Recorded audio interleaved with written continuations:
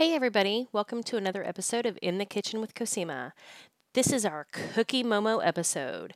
And joining me today, I'm going to have my brother and sister-in-law, Chad and Nikki Ketchum, to help me talk about all things cookies. Is everybody as excited as I am? Well, awesome. Let's get to this. Hey guys, how's it going? Good. How about you? It's good. So we're here to talk about cookies. We are here to talk about cookies. Yeah. Yummy. Cookies are yummy. I'm glad you had that very important input, Chad. Yeah, exactly. I mean, cookies are one of those really cool things because they've been around essentially as long as baking has. Because if you look at the history, were initially, I think they trace back to the 7th century AD by the Persians. Then it ended up going all over Europe through the Muslims and other, historical. So, it's been in America for a really long knowledge that you have there, Nikki. Thank you. What can I say? I love history. I've always wondered, though, if cookies came about because somebody didn't put enough leavening in there and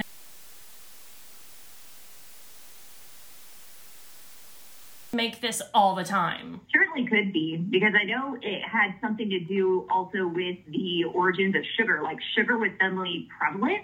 And so people are like, hey, let's add this to what we have going on. And, oh, look, it's delicious and it's portable and it's not messy and it's easy to share. And it didn't matter what class you were in, rich or poor, like it was a thing everybody enjoyed. Right. Because that's also the history of the matzah, right? So the matzah was the unleavened bread, and with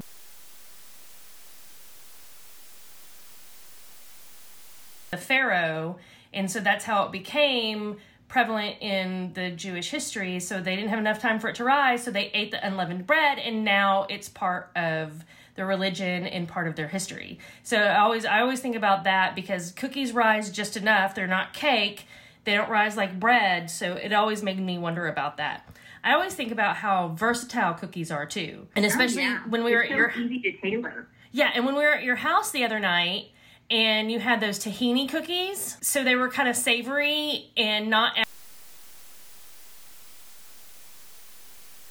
Yeah, so that one's actually really fun. So one of the pitfalls in baking is people often don't use the right flour. And so that's something that can kind of set your recipes off. But with those particular cookies, those were actually a salted tahini cookie. It's not nearly as sweet, but it does have chocolate chips in it, so you do get that little bit of sweetness. So what's interesting about those is it is a combination of almond flour and coconut flour, which is not something you typically see in a cookie. No, especially not coconut nor almond cookie flour. It's funny, Chad's actually the one who initially found that recipe because he just loves tahini. He stumbled upon that recipe. That's true. I don't think that people get enough tahini in their life. Huh? I said I don't think people get enough tahini in their life. Exactly. Nobody. There's a tahini shortage. Don't get enough tahini. And there's different types of cookies all around the world, right? So in the biggest place that I think that you see almond flour being used is the French macarons, which Juju insists on calling macaroons, no matter how many times I try to change her mind on that. Right.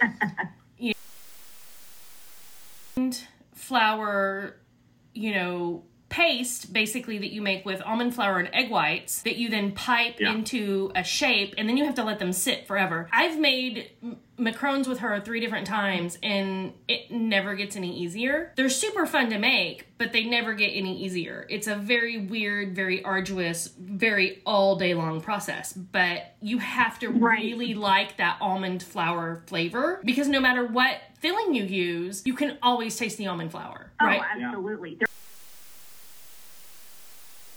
That's right when you're making them.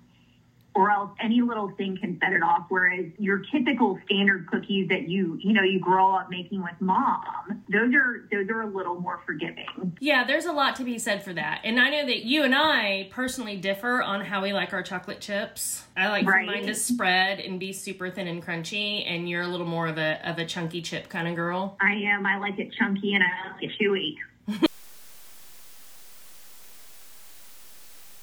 So We were over at your house the other day. Those cookies from Crumble, those are almost too underdone for me. Like I have a real problem with those cookies that taste like they're not quite all the way cooked. Well, I think the problem is too, there's a lot of recipes where they count on them being underdone to get that texture rather than adjusting the recipe to make it that texture but fully baked.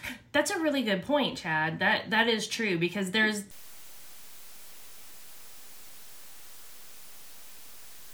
without having to rely on the baking, but you rely on the actual technique. That is a really good point. I think. So I was going to ask, what are some of the common pitfalls that you run into when the cookies aren't just right, or somebody saying, "Hey, my cookies went wrong. What do you do to fix it?" So if the cookie spreads too much, right? If it gets too thin and you don't like it, you can always add flour. You add a little bit at a time, and then you bake a test cookie and see. And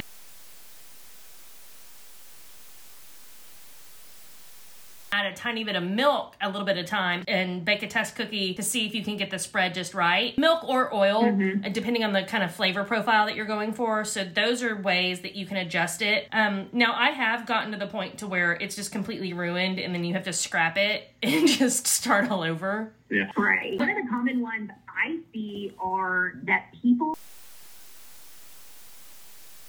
at the end of the day, baking is science. In science, you have to have all the components in the right, texture, manner, ready to go and mix so that the right chemical reactions will happen. Yeah, and I've said that throughout this entire podcast, is that baking is chemistry. And baking is chemistry. That's true. And for chemistry to be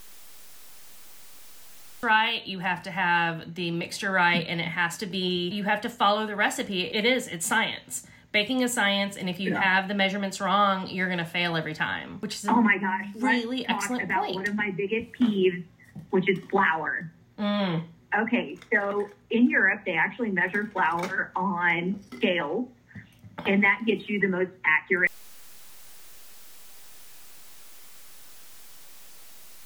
measuring cup, and you dip it in the bag and you scrape it. Don't scoop. And oftentimes you end up with too much. Oh yeah, that is the biggest thing.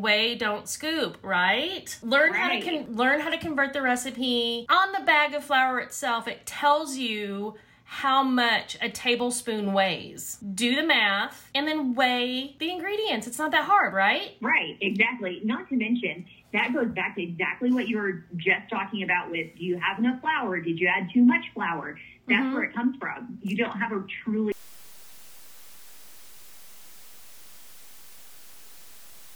Exactly. All of those recipes where I see where they're like, fluff the flour and then spoon it in and scrape it off, makes me want to bang the cookbook against my head until I fall unconscious. Right, exactly. Well, guys, this has been awesome. I want to thank you so much. This has been amazing. I really appreciate your time today. And once again, Chad, as you said before, cookies are yummy. They are. Thanks, guys. If you get nothing else from this. That's right. If that's the only takeaway, cookies are yummy. Yeah. Bye. Cookies are yummy.